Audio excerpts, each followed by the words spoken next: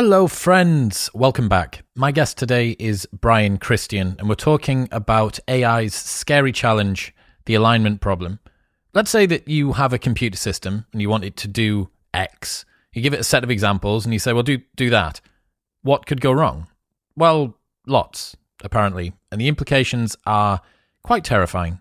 So today, expect to learn why it's so hard to code an artificial intelligence to do what we actually want it to, how a robot cheated at the game of football, how human biases can be absorbed by AI systems, the most effective way to teach machines to learn, the danger if we don't get the alignment problem fixed, and much more.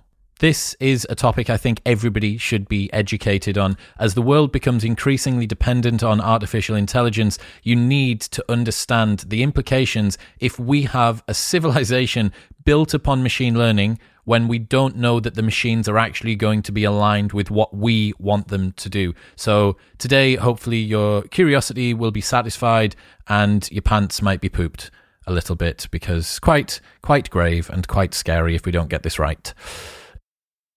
Tell me if this sounds familiar. Your business gets to a certain size and the cracks start to emerge. Things that you used to do in a day are taking a week. You're drowning so much, you've now promoted your dog from company mascot to customer service representative. If this is you, you should know these three numbers: 37,000, 25, and 1. 37,000 is the number of businesses that have upgraded to NetSuite by Oracle. 25, that is the 25th year anniversary of NetSuite. 25 years of helping businesses to do more with less, close their books in days, not weeks, and drive down costs. And 1, because your business is one of a kind. So you get a customized solution for all of your KPIs in one efficient system. With one source of truth, manage risk, get reliable forecasts, and improve margins. Everything you need to grow all in one place. Right now, download NetSuite's popular KPI checklist designed to give you consistently excellent performance absolutely free at netsuite.com/modern. That's netsuite.com/modern to get your own KPI checklist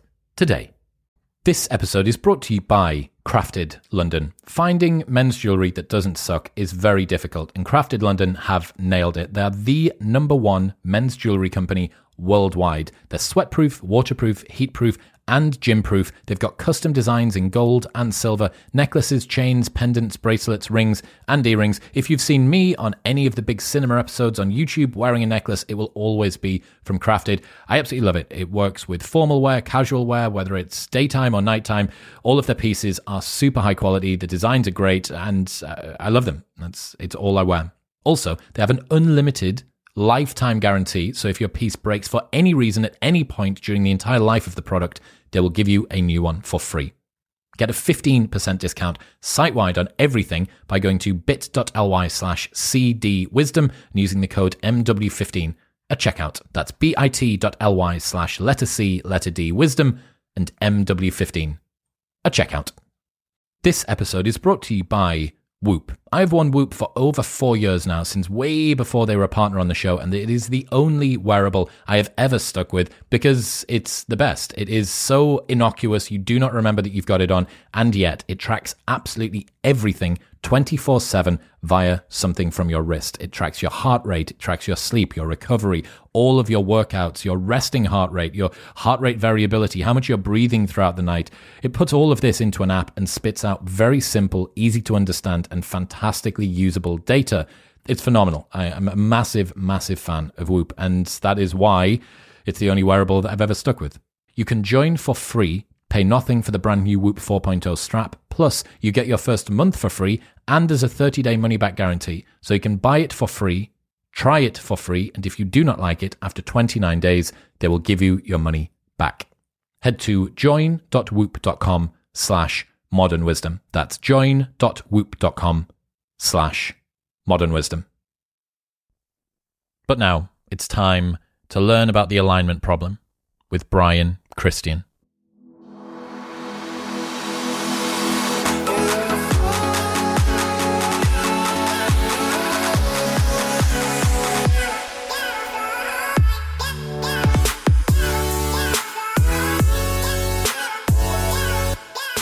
What does the quote, "premature optimization is the root of all evil" mean?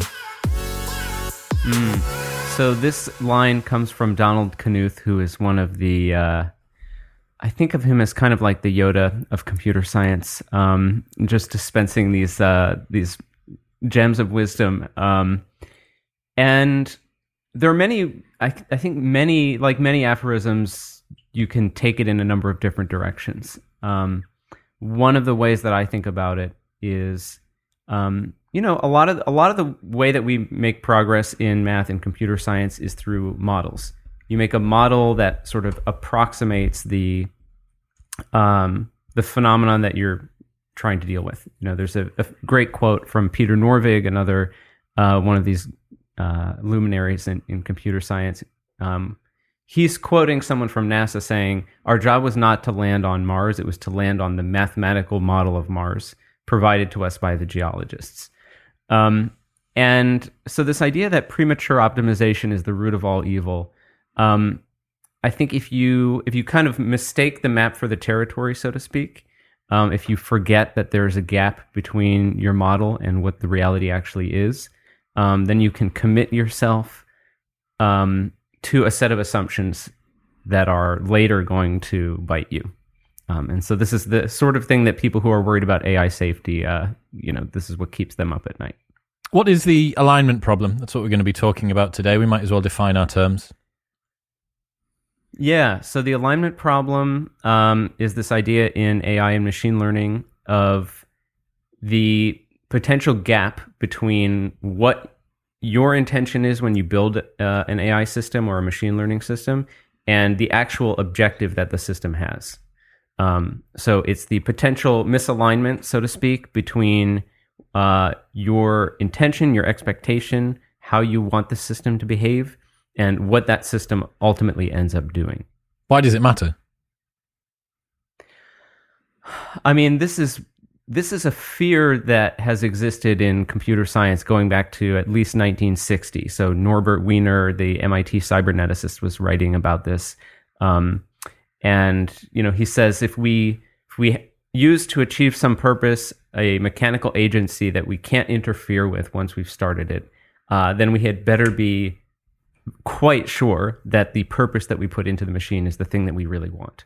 And I think a lot of people, increasingly since like 2014, it has become more and more mainstream within the computer science community itself to think of this as one of the most significant challenges facing the field as we sort of enter this era of AI. That we may develop systems which, we with the best of intentions try to encode some objective into the system. The system with, sort of the best of intentions attempts to do what it thinks we want, but there's some fundamental misalignment, and that results in, whatever the harm may be, whether it's, dark-skinned people not getting recognized by, a facial recognition system, or disparities in the way that parole is being dealt with, at a societal level. It could be self-driving cars that fail to recognize jaywalkers, and so they kill anyone who's crossing in the middle of the street because there were no jaywalkers in their training data. All the way through to some of the so-called existential risks, the idea that we may actually throw society as a whole off the rails by some system with enough power to shape the course of human civilization, but without the appropriate wisdom to know exactly what to be doing. Paperclips. Everybody turns into paperclips. Exactly. Yeah, so the paperclip maximizer is kind of the classic thought experiment that goes back to Nick Bostrom and Eliezer Yudkowsky. And I think to my mind, there's a kind of a significant culture shift that happens within the field of AI around 2015. And that is that, in some ways, we no longer need the paperclip maximizer thought experiment because we have this like growing file folder of actual real world alignment problems gone wrong. Whether it's social media, we optimized our news feed for engagement, and it turns out that radicalization and polarization is highly engaging. So, we paperclipped ourselves in that sense, you could say. There's this quote that from Norbert Wiener in your book, which I really thought encapsulated what we're talking about nicely.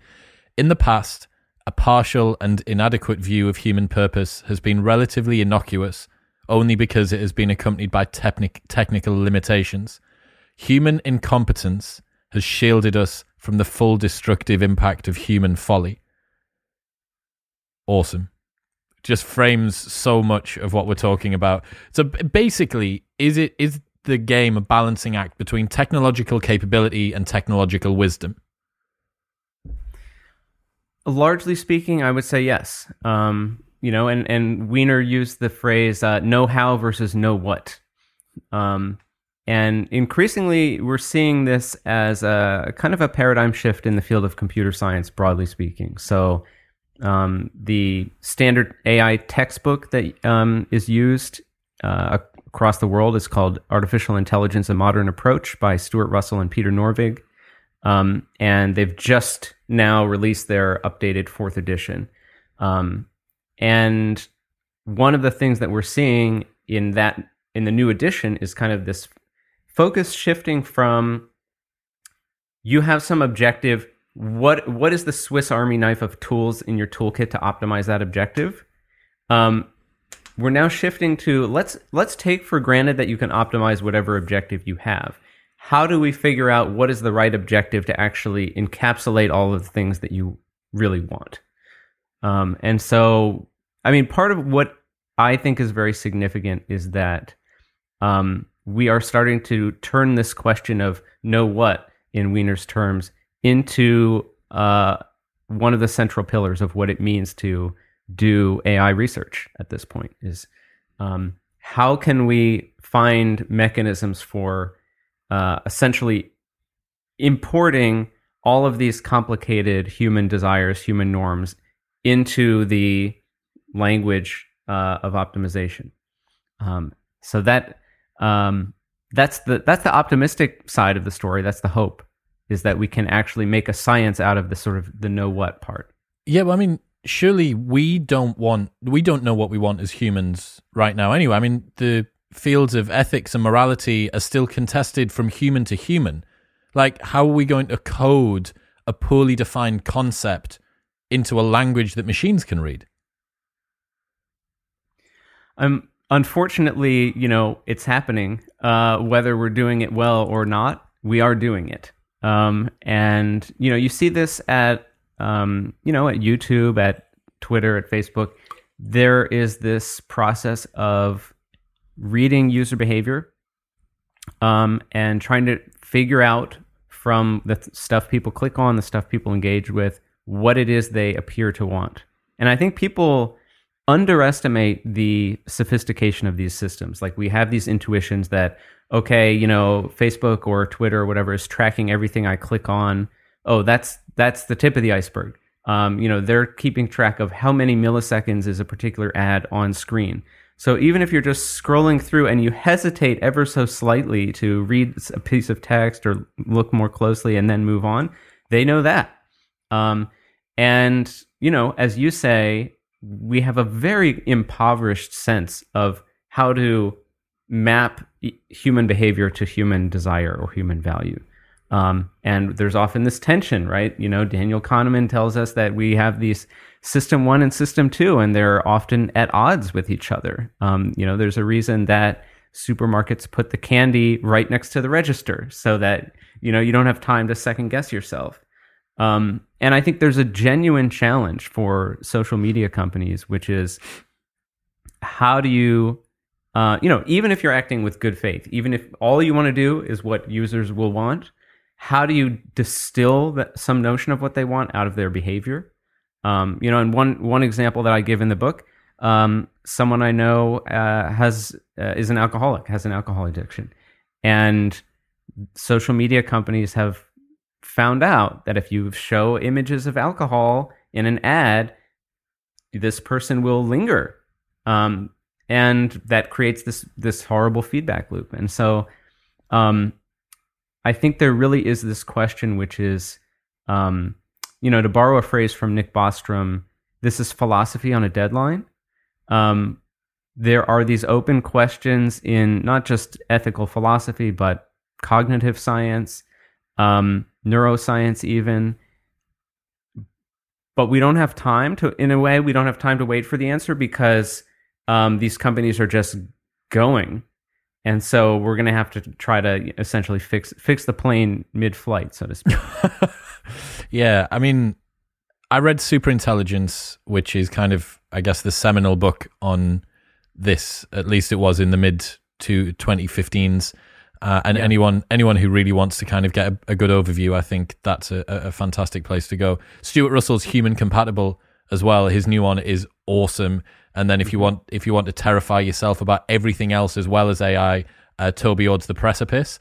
Like that's my perfect 3-book garage for existential risk right there. Yeah. But upon reading that really kind of opened my eyes to just how big the potential dangers are that we're playing around with here. And I struggle to feel optimistic, and I don't know whether that is because the scarier news stories make the headlines, or because AI programmers tend to err. Now it would appear that from 2014, I think you talk about the difference in 1 year of going to a conference. Someone brought up AI security 1 year and was kind of laughed out of the room, brought up AI security the next year and nobody raised an eyebrow. So there really was a very rapid pivot that I think Nick Bostrom can probably take a good amount of credit for. I agree. And Stuart. Yeah. Yes.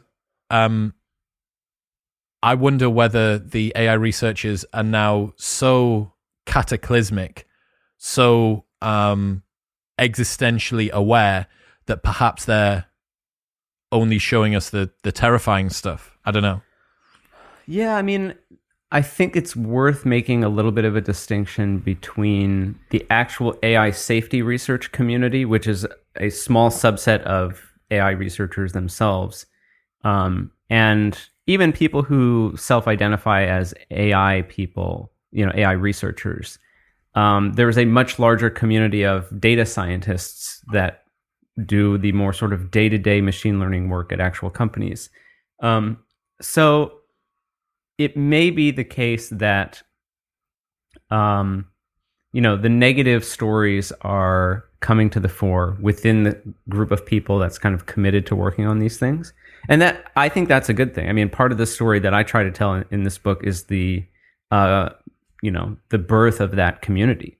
Really the beginning. I sort of think of books like Superintelligence as a kind of cosmic, breaking the glass and pulling the fire alarm. And so, the analogy that to sort of continue that analogy, I think about the beginning of this AI safety research movement as kind of like the first responders have arrived at the scene. And so I think there's kind of a constructive story to be told about, like, we're actually getting things done. We're sort of meeting that challenge. There is a question of how does that fit into kind of the broader culture of AI? I think a lot of people are just, in some ways, more heads down, just trying to solve actual business problems. And so there's a question of how do we import some of the insights that we have been learning in the safety community into the more sort of user-facing stuff. So I think that's part of the process as well.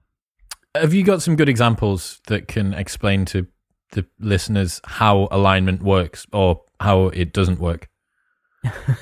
Yeah, I guess those are two different questions.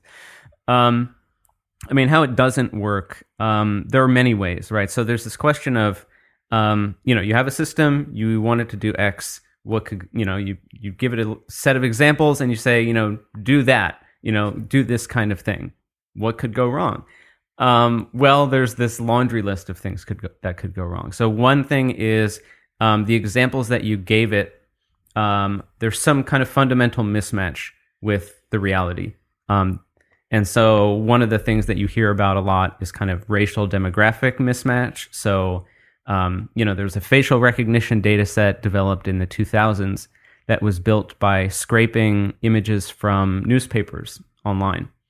And so the composition of faces in the data set mirrors the types of people that appeared in kind of first world, North American, European newspapers in the 2000s. So the most prevalent person in this data set is George W. Bush, who was the US president during that time. And so it turns out, for example, there are twice as many pictures of George W. Bush as there are of all black women combined. But in the real world, there are not twice as many George W. Bushes as all black women combined. And so you have this fundamental mismatch between the set of examples that you've used and the actual kind of reality. And so this is something that the technical name for this would be robustness to distributional shift. So is your system capable of handling the fact that the examples that it encounters out in the real world are coming from some different distribution than what it learned on, when you were training it? So that's a fundamental question, is just what is the kind of data provenance? Like what examples went in, and does that match the environment that you're going to deploy it in? And there are many, many examples of this. I think the racial bias stuff has obviously made headlines, but there are subtler examples. For example, there was a Google system that upon inspection it turned out that the color red was intrinsic to its classification of something as a fire truck. And most fire trucks in the US are red. In the UK, I think they're also red. In Australia, they're white and neon yellow. And so, that model would not be safe to deploy in your self-driving car if you were in Canberra or something. So that's, I think, a very fundamental category of thing, is just, are the examples that you've given, do they match the sorts of things it's going to see in the real world? And the second large category is what's called the objective function. So every machine learning system has some numerical specification of what it is that you want the system to do. And often things can go very subtly but importantly wrong in how you've specified what you want the system to do.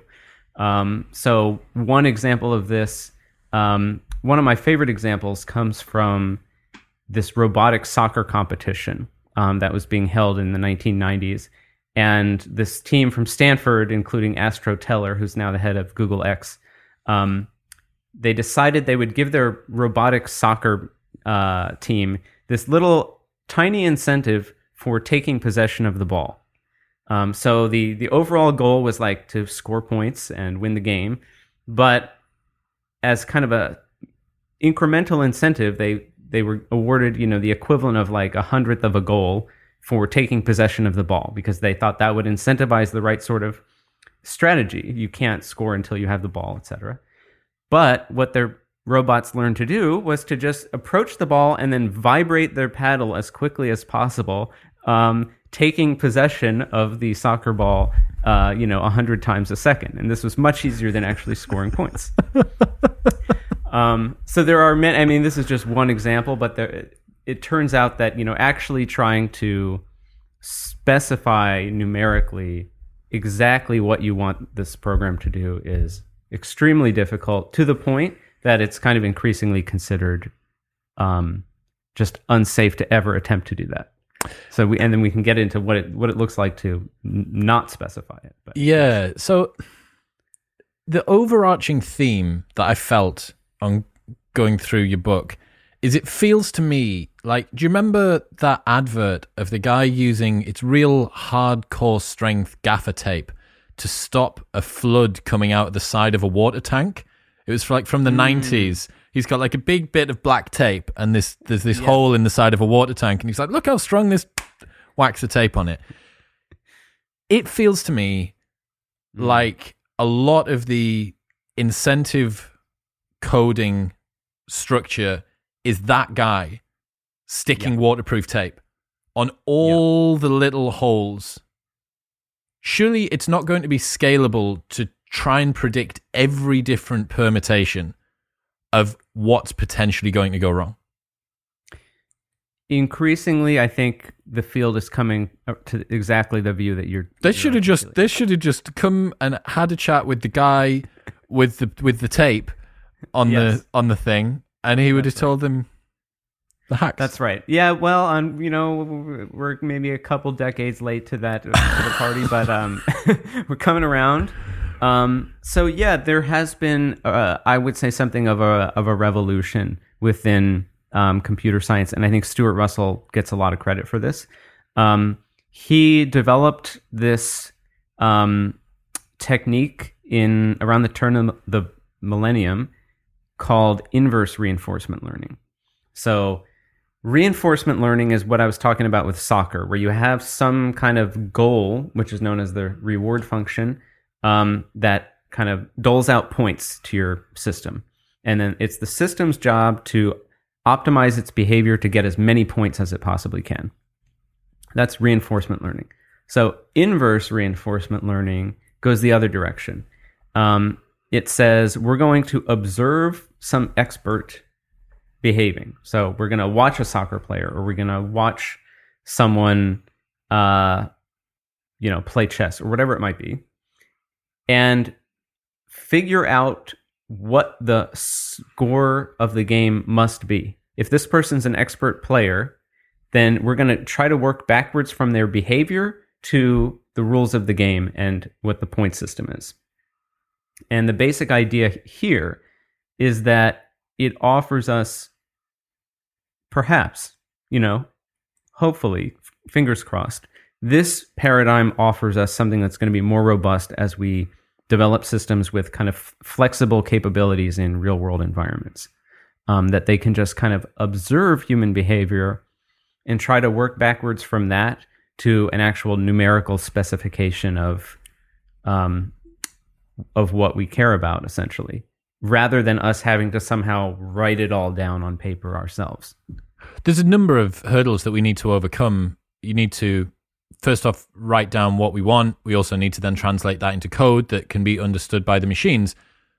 But first, we actually need to know what we want. And a lot of the time, what we think we want might not actually be correct. We might not understand the externalities of asking for the thing that we want, even if the machine achieves it perfectly. And there's no machine side malignant side effects or externalities that it's done. We could just specify the wrong goal, or we might not understand what that goal would be. So yeah, it certainly seems like trying to bypass our idiocy by using the outcomes that we end up at is a fairly clever way to go about it.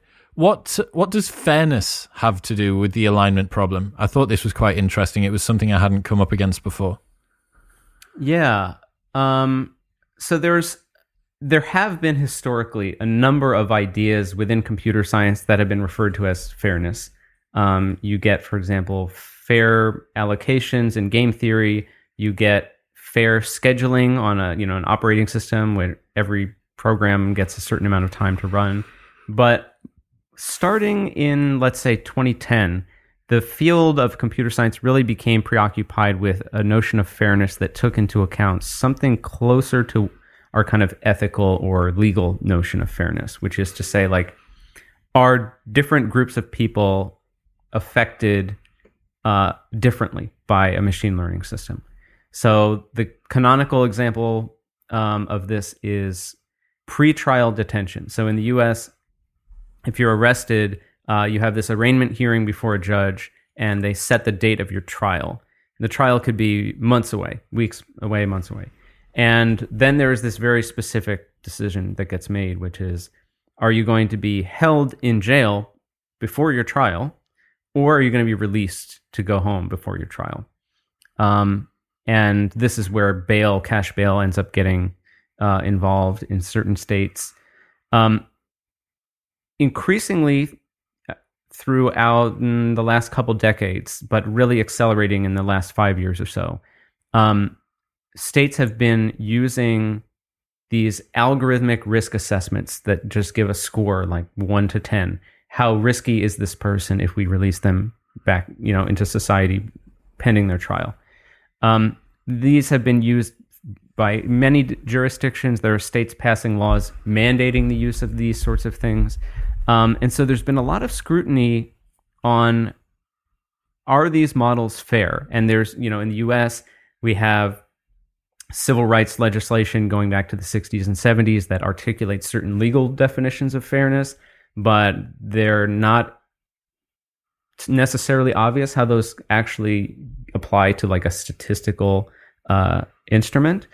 And so there's been a bit of a controversy around this particular tool called COMPAS, which is just one of many of these kind of pretrial risk assessment tools. So it turns out that COMPAS is what's called calibrated, which means that if you're given an 8 out of 10 risk score, then you have the same probability, it turns out, to be rearrested whether you're white or black. And this is kind of the canonical definition of quote-unquote fairness that's been used for many decades. But increasingly, people are looking at these alternative definitions of things like, okay, well, if you look at the people for whom the model makes an error, does it make the same kinds of errors, or are they different in some way? And you see, for example, that the black defendants who are miscategorized by the model are 2-to-1 relative to white defendants to be judged riskier than they really are. Whereas white defendants, conversely, are the ones that are miscategorized are 2-to-1 more likely to be judged as less risky than they really are. And so people are saying, okay, well, this feels like sort of a disparate impact that we would ideally like to mitigate as well if we want the system to be fair. Along come the computer scientists and say, well, it turns out actually that it's mathematically impossible to satisfy both of those definitions of fairness at the same time. And so this is one of these cases where human intuitions kind of run into these technical challenges, and we need essentially a kind of public policy conversation around, okay, well, when these things that we seem equally desirable can't be mutually satisfied, who decides what the priority should be? So this ends up being a very complicated kind of policy / legal / computational question, as you can imagine. It gets pretty intricate. Why were the black defendants, did the computer scientists, were they able to look at what was occurring that meant that the black defendants were being judged to be more likely or higher in terms of the error rate? Yeah, I mean, there's a couple components. So for one, the model actually makes 3 different predictions that sometimes get conflated. One of the predictions is the person's risk of failing to appear for their trial date. One is their risk of nonviolent offense, and the other is the risk of violent offense. And one of the important things to note is that these are 3 fairly different predictions in terms of our ability to actually observe the thing that we are trying to measure. So if you don't appear in court, the government basically, by definition, knows that you didn't appear in court. So it's essentially a perfectly observable event. If you now the model is attempting to predict whether you will commit a crime, but we don't know whether someone commits a crime. We only know whether the person is arrested and convicted, which may or may not mean that they committed a crime. And it's interesting because for the research of this book, I ended up digging into the now almost 100-year-long history of these sorts of models. It goes back to Chicago in the 1920s was the first one. And to my surprise, in the 30s, it was conservatives making this argument of like, now, wait a minute, some guy goes on a crime spree, but he doesn't get caught. And as far as the model is concerned, he's, a perfect citizen. That doesn't seem right, because now the model is going to recommend that we release more people like that. These days, you're more likely to see the critique coming from progressives that say, now, wait a minute, someone's gotten wrongfully arrested and wrongfully convicted. Now the model thinks they're a criminal, and it's going to recommend detaining more people like that. And so it's funny, historically, the kind of prevailing political valence of the critique has flipped, but it's the same underlying critique, which is that we can't actually measure the thing that we're attempting to predict, which is crime. And And so if there are kind of striking disparities in the way that we actually observe crime, then that is going to essentially filter downstream into the model. So, for example, in Manhattan, the last statistics that I heard was something like black and white Manhattanites self-report marijuana use at about the same level, but black Manhattanites are 15 times more likely to be arrested for marijuana possession. And so here there's a huge gap between what we can ostensibly predict and what we can actually measure. And so this has led, I mean, there's a lot to unpack in this area, but this has led people, for example, to make the argument that you should essentially trust the failure to reappear prediction, but not trust the nonviolent offense prediction, because the one we can observe much more accurately than the other. So that's a little bit of a flavor of how some of these imbalances and how crime is actually like observed by the police then filters down into the model's assessment of someone's quote unquote risk. Can we talk about neural networks? What some of the problems are that you find with neural networks and why it's so hard to get an explanation out of a black box? Yeah. So part of the reason that, you and I are having this conversation now, and that, we've seen books like Nick's and Stewart's and Toby's in the last, 8 years or so, is because of the rise of deep neural networks, which really kicked off in 2012. And so, I mean, it's ironic because the neural network is one of the oldest ideas that anyone had in computing. It predates the stored program computer, which I think is kind of amazing. So it is about as old an idea as anyone's ever had in computer science and AI. But it was not until 2012 that it actually started to work. And so there's a very fascinating history there.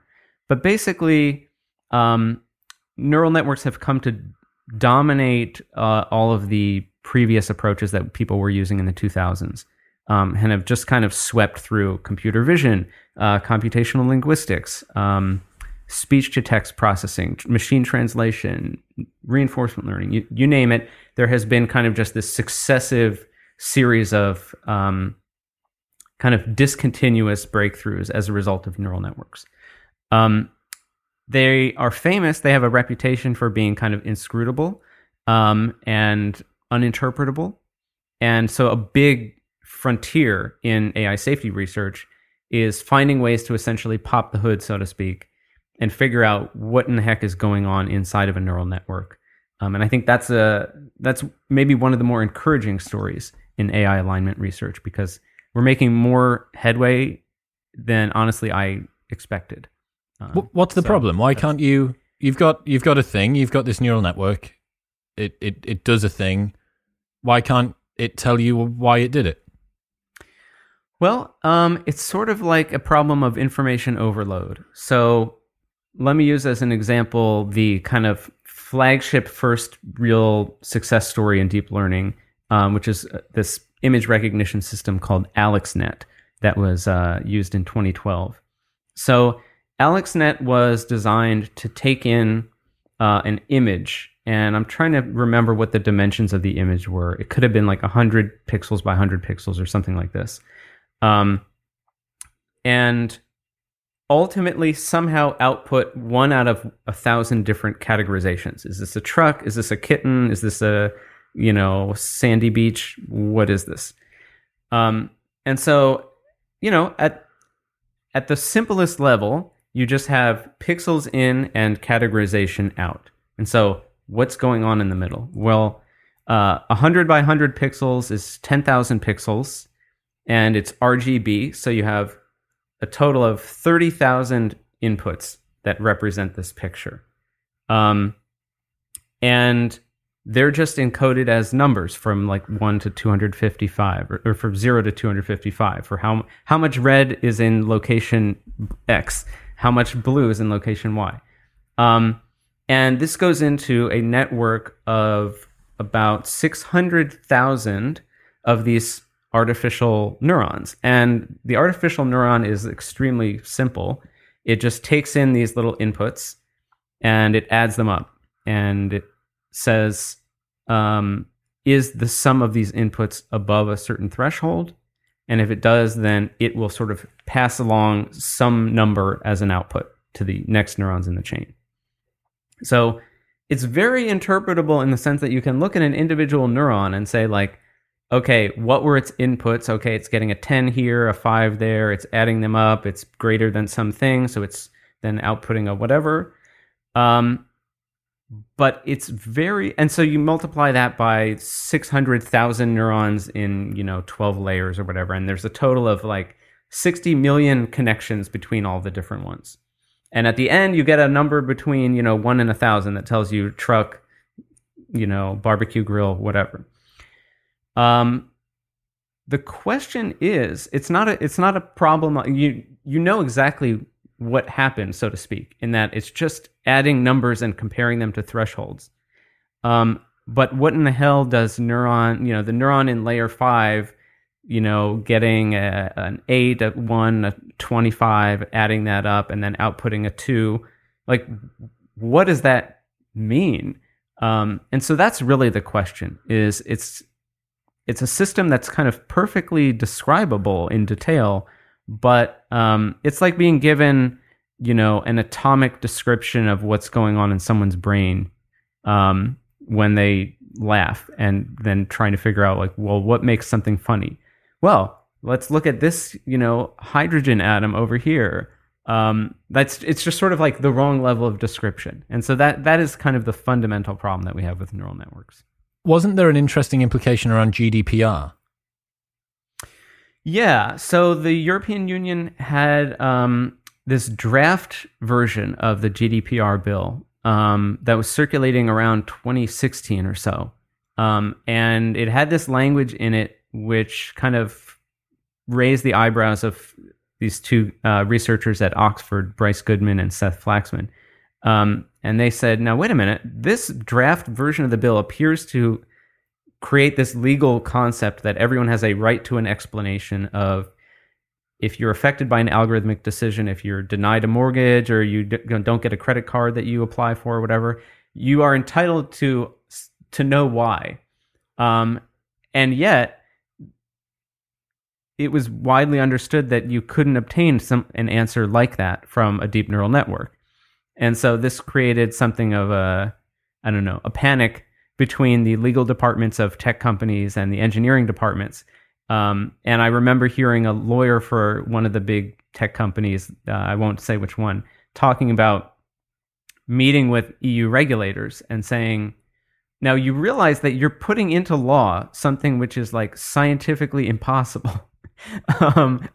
And the regulators were sort of unmoved, and they said, well, that's why you have, it doesn't go into effect for 2 years. So, figure it out. And I think this is a very, we think of regulation as almost by definition stifling innovation, but here was a case where the regulators demanded something that the scientists then were given a 2-year deadline of like, figure it out. And so suddenly there was this huge, wave of money and, research attention going into this problem. But it's still, there are a lot of really, I think, promising techniques, but in terms of this question of what is the explanation for why something happened in a neural network, it's not even clear what is legally sufficient to please the EU, let alone what is kind of standard practice at this point. So it's still a bit of an unresolved question even now. I was listening to one of the engineers behind the YouTube algorithm talking, and then Lex Friedman must have seen the same video clip that I did, and he brought it up on a show. And he was talking about just how terrifyingly little YouTube knows about their own algorithm now. That this thing is just a runaway Fisherian reinforcement monster that is optimizing and doing things, but to be honest, they kind of don't really know what's going on. Like, can you just speak to that? How can it be that programmers that make a thing after it's been left to run for a little while, no longer know what it's doing, essentially.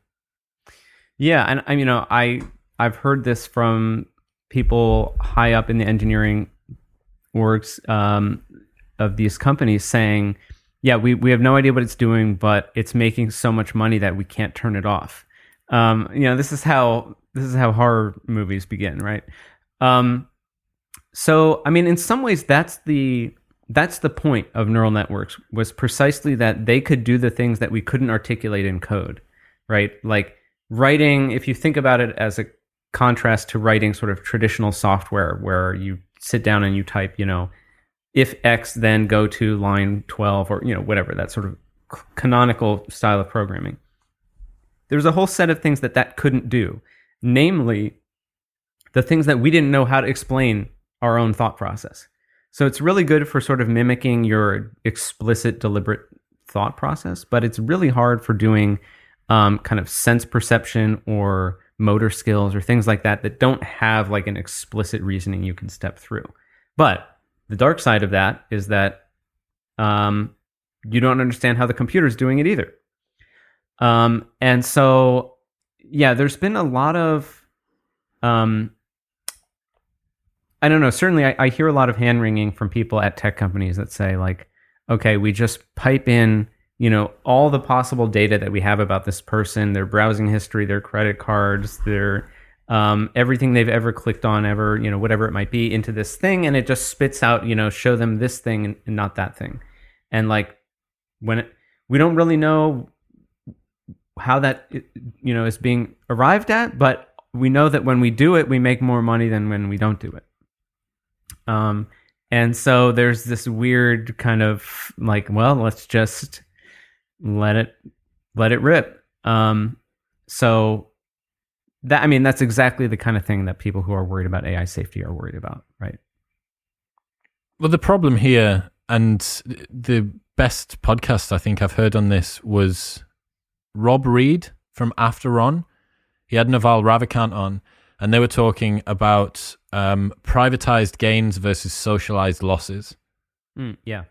And that paradigm, so essentially that if you are a private company who has one of these ridiculous algos that is able to just, it's a money machine and you run it and it's able to show the perfect advert to the perfect person at the perfect time, or it can create the best sandwich, or it makes the amazing computer game, or does whatever, but risks potentially turning the entire world into paper clips, you are privatizing all of the potential gains, but the entire world is risking all of the losses. It's what you get when you have a shared commons as well. It's why people in some developing countries are slightly less concerned about polluting the atmosphere, because they only pollute a bit of the atmosphere, but they get all of the profit. And when you hear about these things, man, like, YouTube, I don't think that Susan Wojcicki is trying to cause the downfall of human civilization, but I do think that she probably wants to maximize watch time. And sadly, these two things, as the power continues to increase within the algorithms and the computing space, these two things are going to start to converge more and more. Yes, and I think in some ways, I think the alignment problem is bigger than AI. That it is really a description of what's going wrong in capitalism, in global governance, that there are a number of situations, and again, this is not just an AI thing, where someone defines some metric that sort of kind of encapsulates what we want.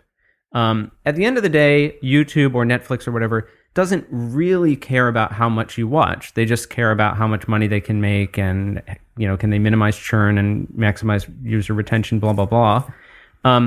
And someone says, well, watch time seems to be mostly correlated with all that stuff, and it's a lot easier to, operationalize. So let's just, for the sake of argument, maximize watch time. Or, at Tinder, there was this long period of time, as far as I know, years, where the metric that their engineers were asked to optimize was swipes per week.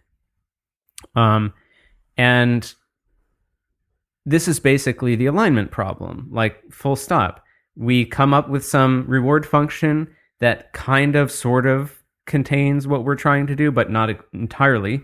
And then we optimize the dickens out of that specification beyond the point at which it correlates with the thing we really care about. And so, this goes back to where we started our conversation. Premature optimization is the root of all evil. At what point, how long did it take for someone at Tinder to say, now, are swipes per week really what we're about? Like, is that really the top of the pyramid of, metrics that we're trying to achieve here? Same thing with watch time, right? Like for me, I don't know if it's the case anymore. For a long time, Netflix was explicitly maximizing watch time. And there was some quote, if I'm recalling this correctly, where they said, like, we're competing against, playing sports. We're competing against reading a book. We're competing against like talking to your kids. And it just sounded like horrible. But how long does it take before someone starts to realize, like, oh, maybe that's not the metric, that we're like going for? And I think the same thing is happening in society at the highest level, right? We've been maximizing GDP per capita, quarterly returns, you name it, while creating these socialized externalities called climate change, called the increasing Gini coefficient, et cetera, et cetera. And so, now, the question is whether to be sort of extra pessimistic or extra optimistic by thinking about this as not really an AI problem per se, right? Because I'm maybe more confident that we can solve this at a technical level than I am that we can sort of change global governance or reform capitalism in some like very macro way. On the other hand, there is maybe a glimmer of hope that some of these techniques that people are developing in the AI context, things like inverse reinforcement learning, might actually be useful to tech companies for a start, and even something like, a national government, where they say, instead of manually designing some objective function about what we're trying to do, we'll do the inverse reinforcement learning thing, where we will just present real people with kind of different scenarios and ask them to pick, like, which of these newspaper front pages, from the year 2030 seems to portray a better world. And then we'll somehow try to back the metrics out of that rather than having to come up with the metrics ourselves. So tech companies are starting to do these sorts of things. And it will, to me, that's the glimmer of hope, is maybe we can get ourselves to a sort of unwind the tyranny of these KPIs that are sort of like controlling everything about society at the highest level. Get to something a little bit more holistic. Yeah. It really does seem like you pick a metric as an engineer or as a company that you think is the closest approximation to what you deem success for the particular company that you're running. There is a reward function that's given to the algorithm for meeting that particular criteria, but that criteria might not achieve the best way to get that outcome. So let's say that it's time on site. There's nobody that I don't know that wishes they didn't spend less time on the phone. There's nobody that I know that looks at Instagram for 2 hours and retrospectively says that was a good use of my time. But you could imagine in another world that Instagram actually provided an experience which kept people on site for 2 hours, and retrospectively they were happy that they'd been on for 2 hours. Now, currently they're not. Yeah. And I don't know if Instagram could ever achieve that with the particular platform, but we can imagine some other sort of app that could.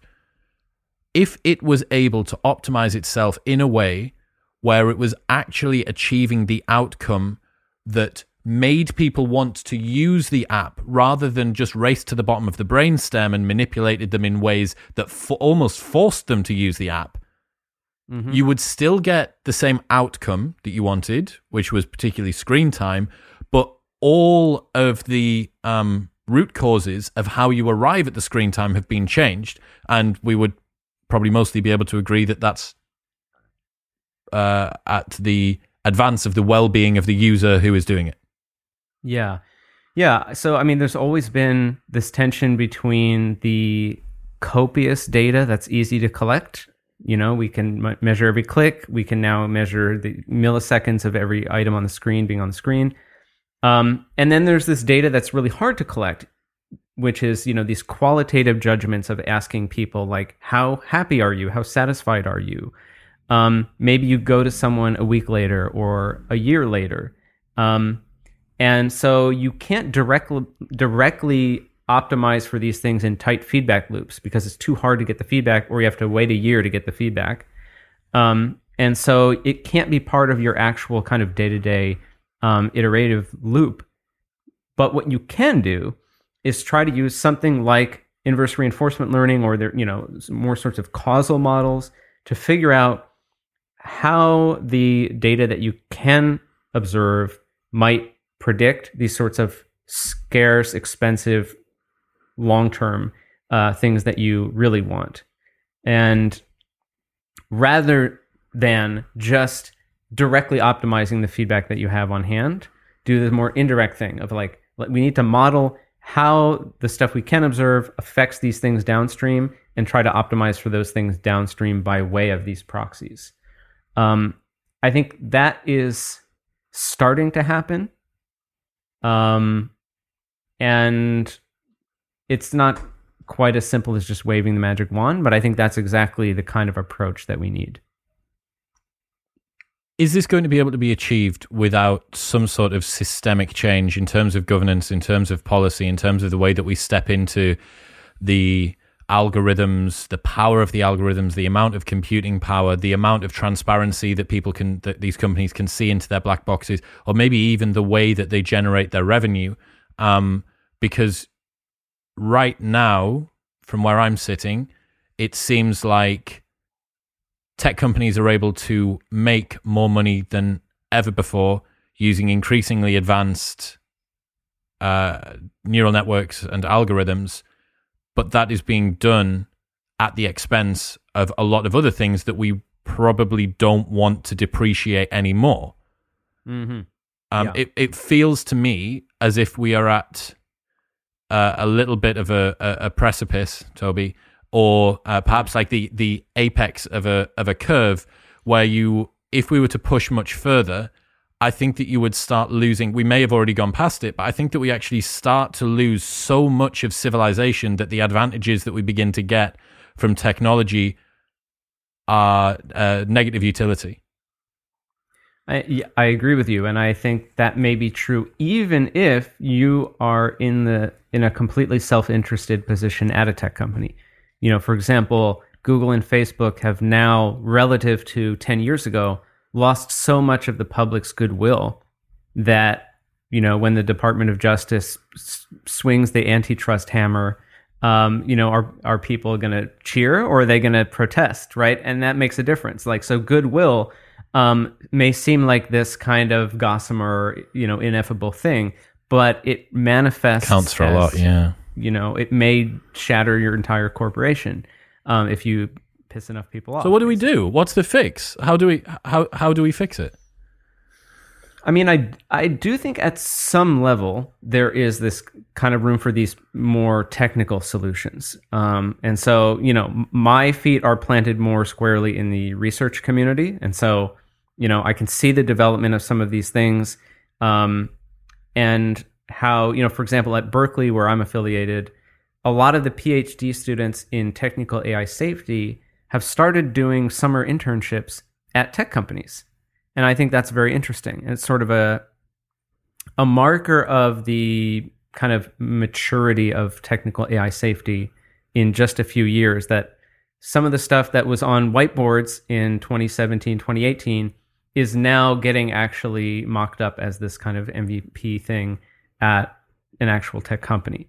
So that seems good. I think one of the major forces that holds a lot of tech companies in check is the fact of how much power the actual employees themselves have. Currently, machine learning is in such high demand that good machine learning engineers have a ton of leverage. and they're able to use that leverage to kind of convince companies to do certain benevolent things, like publish results openly, in public journals, or publish things directly onto the web, or release open source. Things that companies wouldn't necessarily be otherwise disposed to do has now become sort of part of the norm of the field. And that's not coming from competitive pressure necessarily. It's not coming from regulators. It's coming from just the consciences of the individual engineers and the fact that they have leverage over their employers because they're in this like extremely high demand category. Now, it may not always be the case, because as the ranks of machine learning engineers grow, because this field is so in demand, then the individual bargaining power of those employees is going to go down. So we're going to lose a little bit of that leverage. Does some of it come from regulators? I assume so, but it is not clear to me what shape that regulation is actually going to take. I think some kind of citizen participation, like I wouldn't mind something, I say in the book, I think that it's reasonable to imagine that we have some rights to know what the model is that these companies have of us. And to have some kind of direct influence over that, right? So you're starting to see this a little bit with alcohol, which was the example I mentioned earlier, where some tech companies now actually have like a toggle somewhere deep into the preferences that says like, never show me alcohol.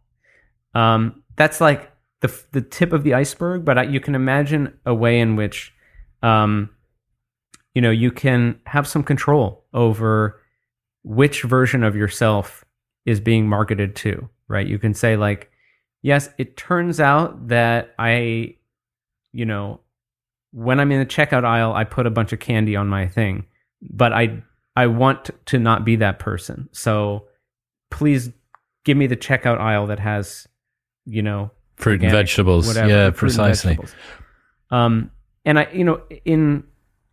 in theory, that should be a win-win.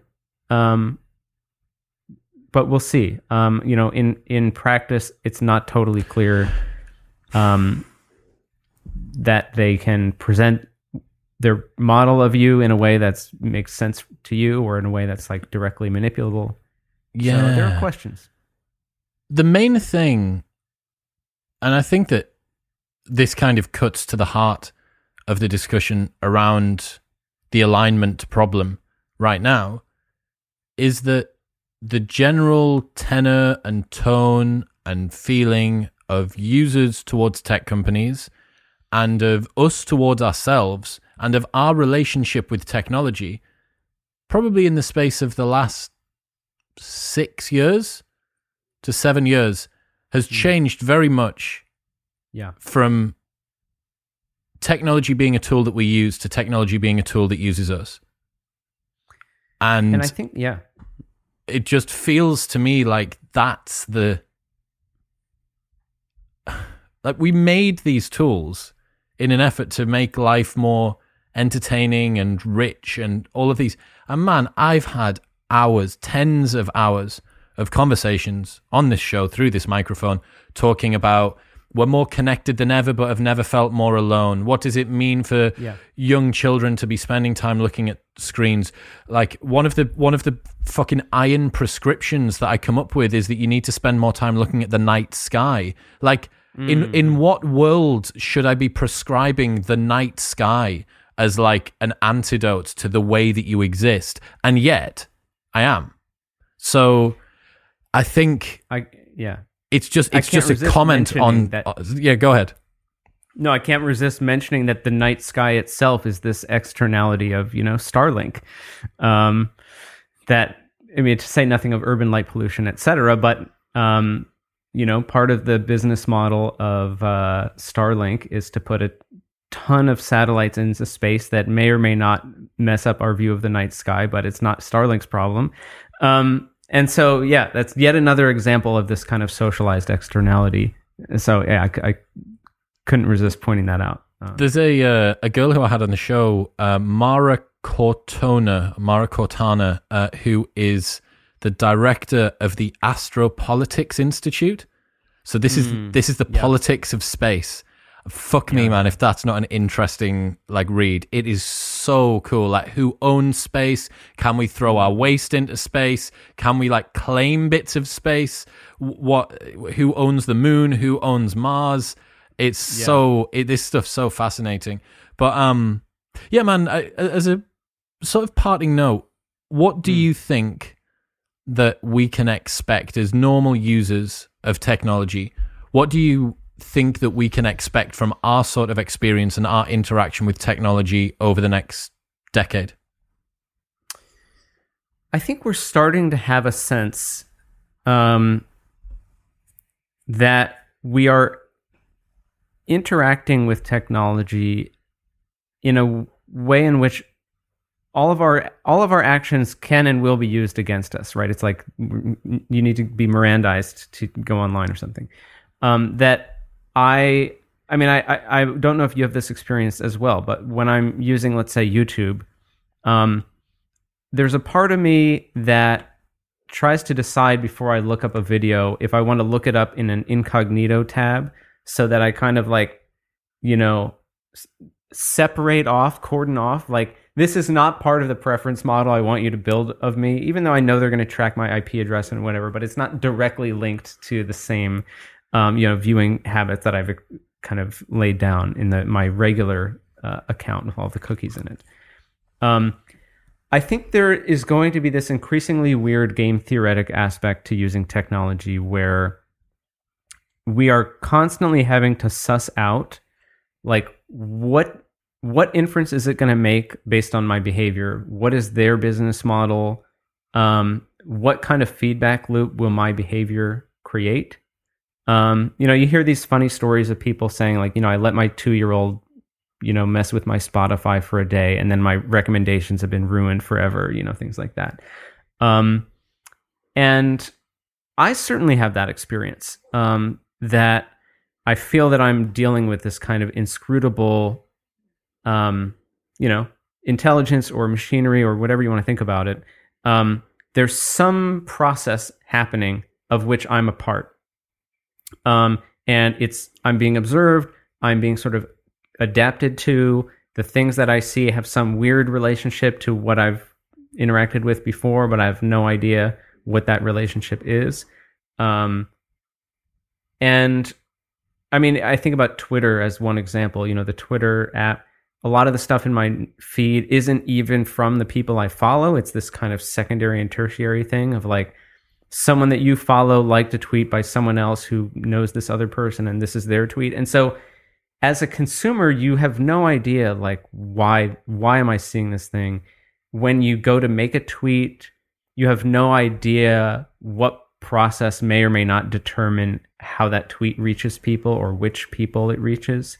But we're sort of forced to play this game, and we're forced to sort of co-adapt with these models. And I think that's one of the things that people in technology, I think, underestimate, is that if somewhere secretly in the bowels of Twitter, they start to add a 5% bump for posts that use like highly emotional language or something like that, or just that naturally shakes out of the optimization,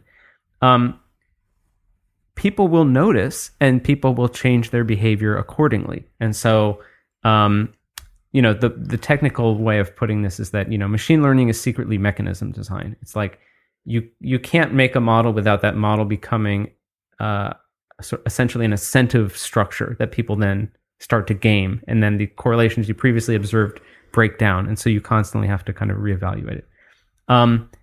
What do I think we can expect in the next 5 to 10 years? I think that process of, I don't know, I think that disempowering feeling of just like, I have no idea what's going on here.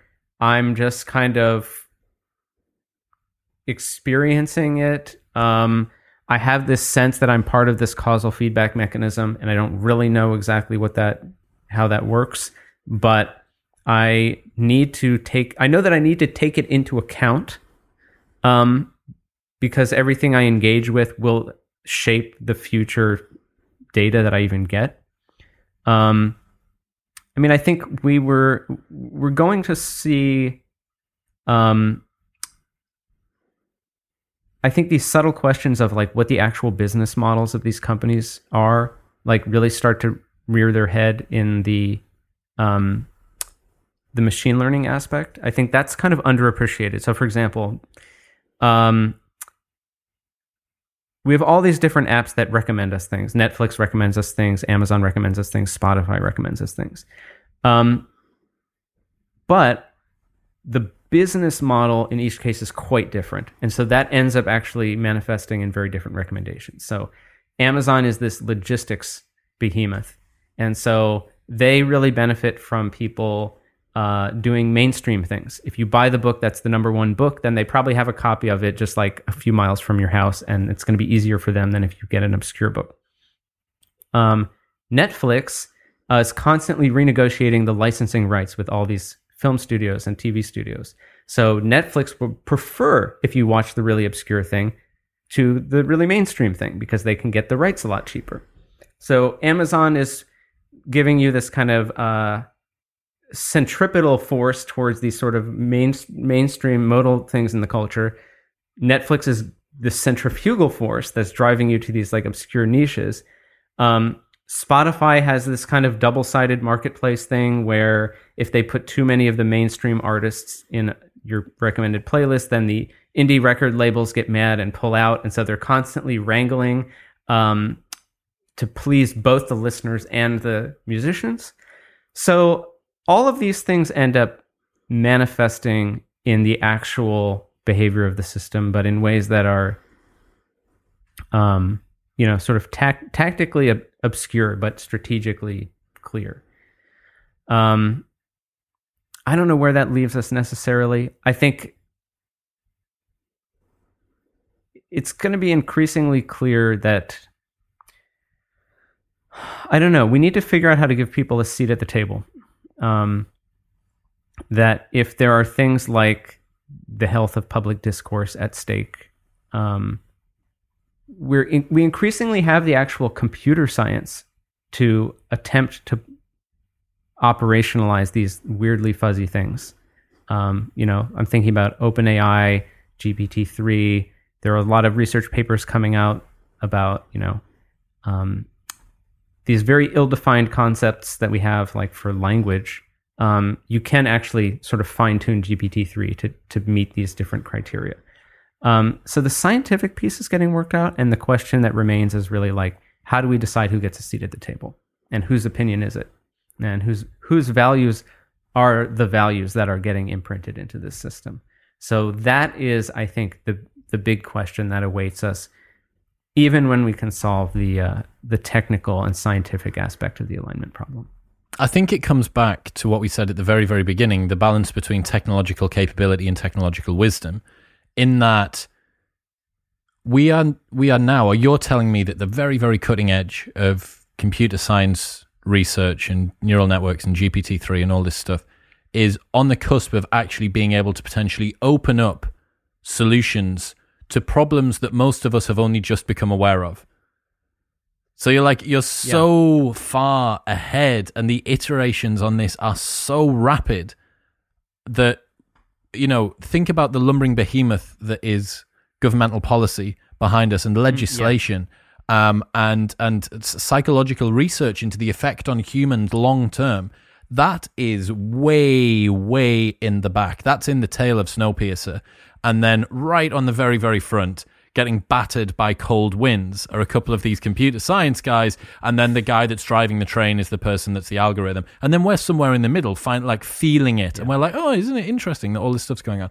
So, man, the next 10 years is going to be super, super interesting. I have this...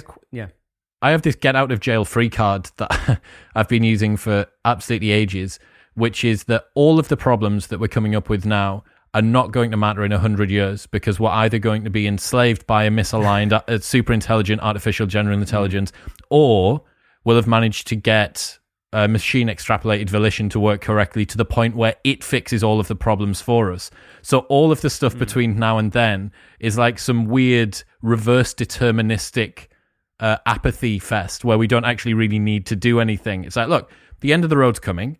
It could be good, could be bad. Let's enjoy the ride on the way there. And I wonder how much the contributions of these smaller consequence alignment problems are going to contribute to us getting the big one right.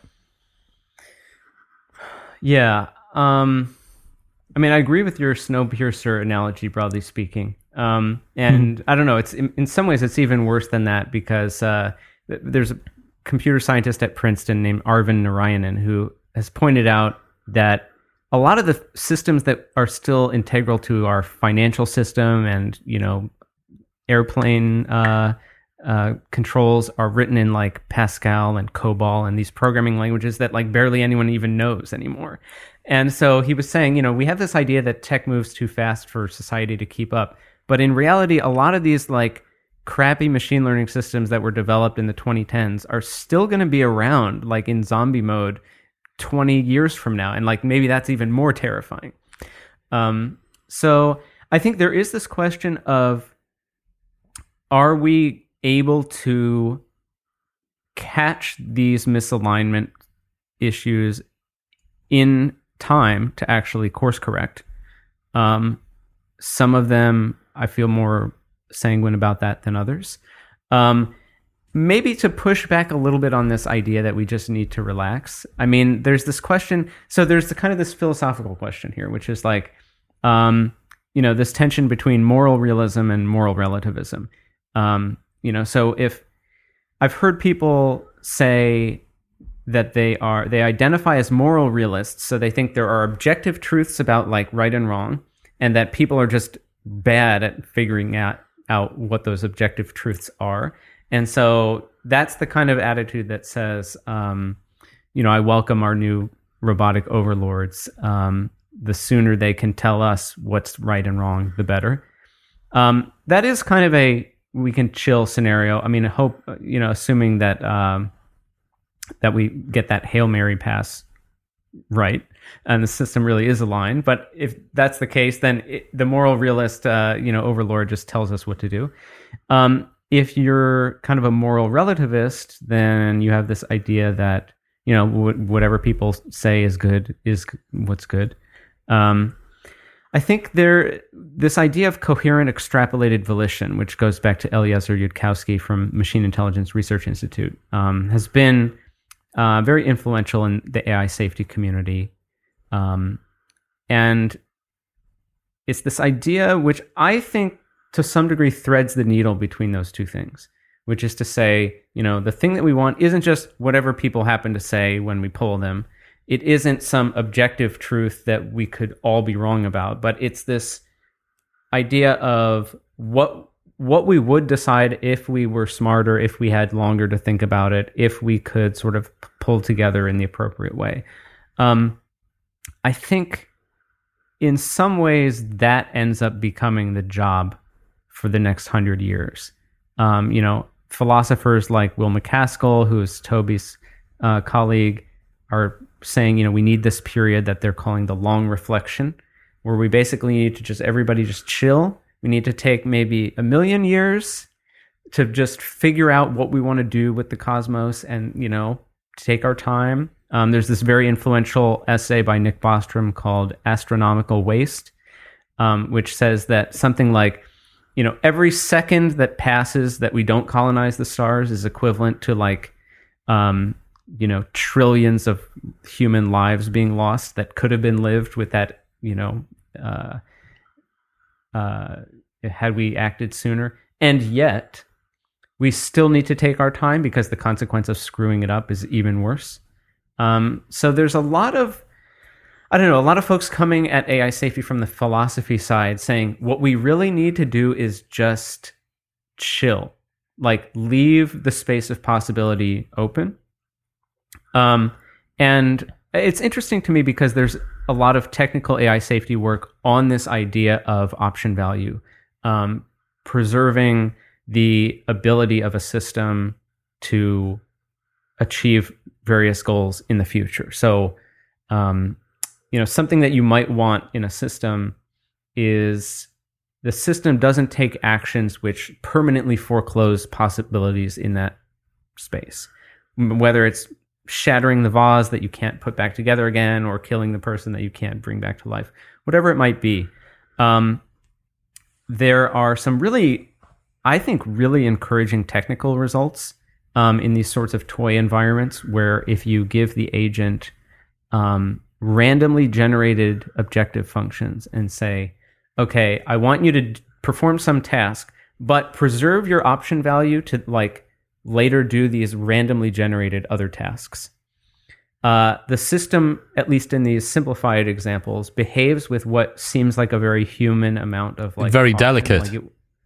It won't just push the Ming vase out of the way to run out the door faster. Man, that is so interesting. I hadn't heard about that before, but it makes complete sense that by forcing it to retain some level of optionality, you restrict the ridiculous maximizing effect that it can go after. Man, I'm gonna once we're finished up, I'm gonna ask you for some suggestions for safety researchers and stuff, because I'm gonna force this down the audience's throat over the next year. Yeah, but man, Brian, I'll name check. Yeah, I will do. Victoria Krakovna at DeepMind, and one of the people working a lot on this, and there's an idea by a guy named Alex Turner that's called auxiliary utility preservation. So I'll send you some links, and you can share some of the actual papers with. That's my bedtime reading finished. Man, thank you for coming on. The alignment problem: how can machines learn human values? Will be linked in the show notes below. If people want to check out any more of your stuff, where should they go? I'm on Twitter at Brian Christian, and on the web at brianchristian.org. Perfect, man. Thank you so much for coming on. It's my pleasure. Thank you.